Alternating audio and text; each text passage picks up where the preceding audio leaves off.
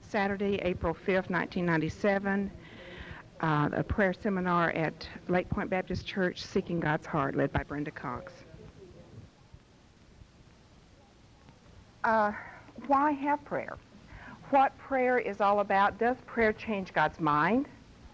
Does it make a difference in the overall outcome, or is God going to act anyway?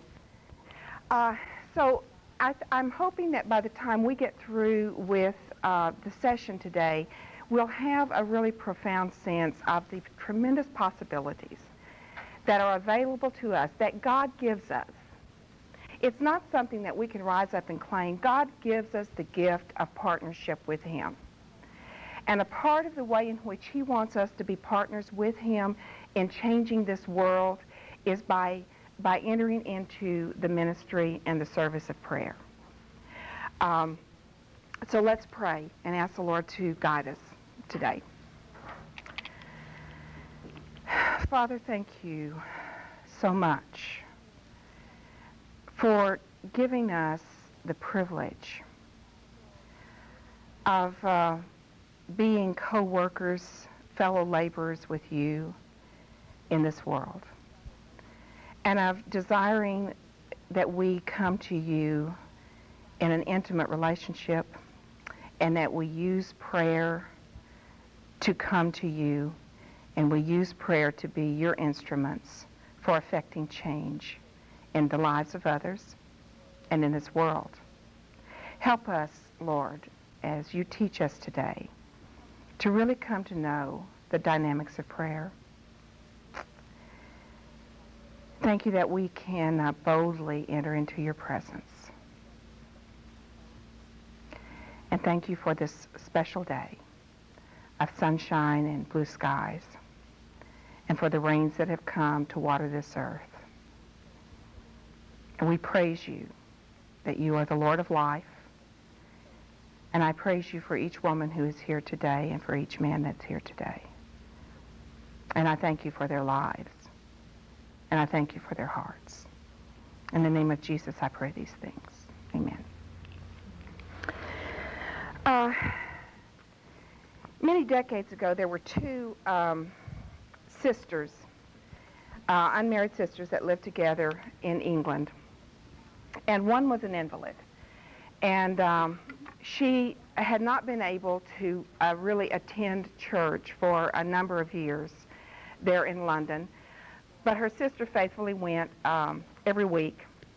And she would always come back and tell her invalid sister about the worship service and what the pastor had to say.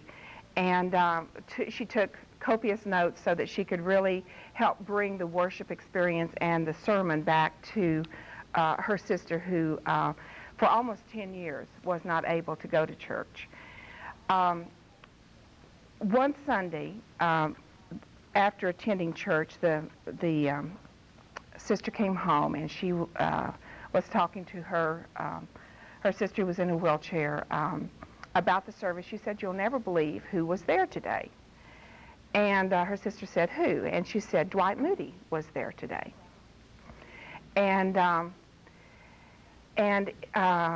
he preached, and as a matter of fact, when he preached, he and the pastor both afterwards met, and both felt a real sense of coldness and detachment from the people, that there was no sense of the Spirit moving.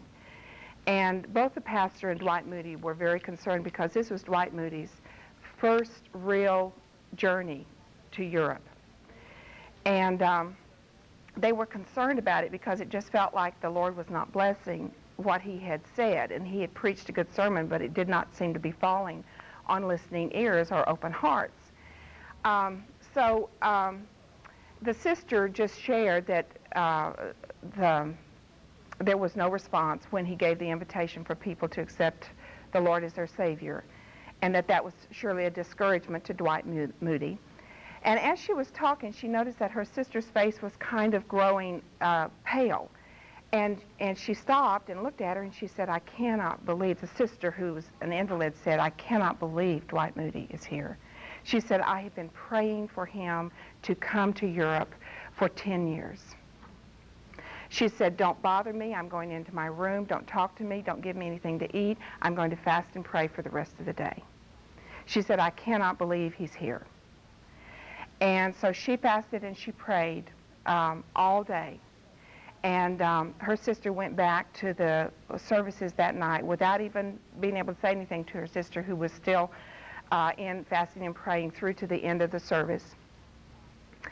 And when she went to the service, and the service was filled, the sanctuary was filled, and Dwight Moody preached a sermon again, and he said, you know, at the end of the service, he said, you know, I would really like to invite those of you who really would like to have a personal and intimate relationship with Jesus Christ, and who have not yet done that, who have not yet accepted him as their Savior, to just stand. And people started standing all over the sanctuary, and in a minute, almost everyone in the entire sanctuary was standing. And Dwight Moody looked at the pastor, and he thought, I don't think they understood what I said.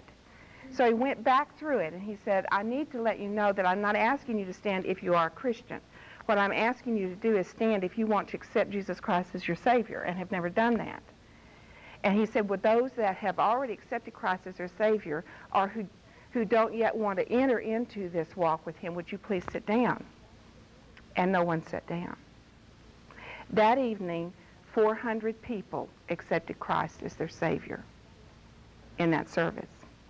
And that marked the launching pad beginning of the European Crusades of Dwight Moody, who was one of the most famous evangelists in the late 1800s and early 1900s in the world. The difference between the morning when no one responded to anything and the evening was this one invalid woman fasting and praying all day. And she had prayed for 10 years that he would come to London. In World War II, one of the great battles of the war was the Battle of Dunkirk.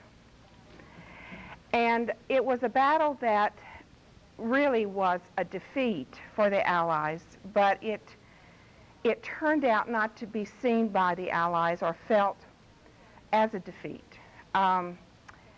They were on the shores of France fighting the Germans, and the German armies were pushing about 300,000 Allied troops to pushing them back to the shore of the English Channel. And the Panzer Army units of the Germans were coming toward them to where they knew, and Churchill knew, and Roosevelt knew, that we were getting ready to have an annihilation of their troops, because they were no match for the superior numbers and the superior firepower that the Germans had in that battle. And so as the Allied forces and the leadership met to discuss what to do, because they knew they were going to lose all of their men,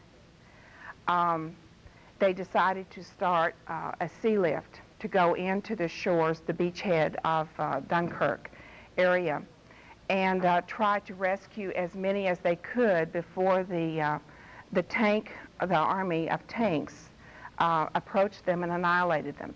So they began sending out hundreds of ships to do that. He got on the radio to the British people and told them that these were perilous times and we were about to lose 300,000 men to the Germans. The people began to go in their rowboats, their fishing boats, their sailboats, their yachts across the English Channel to pick up their men. And strangely and mysteriously, they thought they were only going to have one night to do that because of the nearness of the Panzer units. But suddenly the Panzer units stopped about a mile from the shore, the beachhead. And they stopped for 3 days.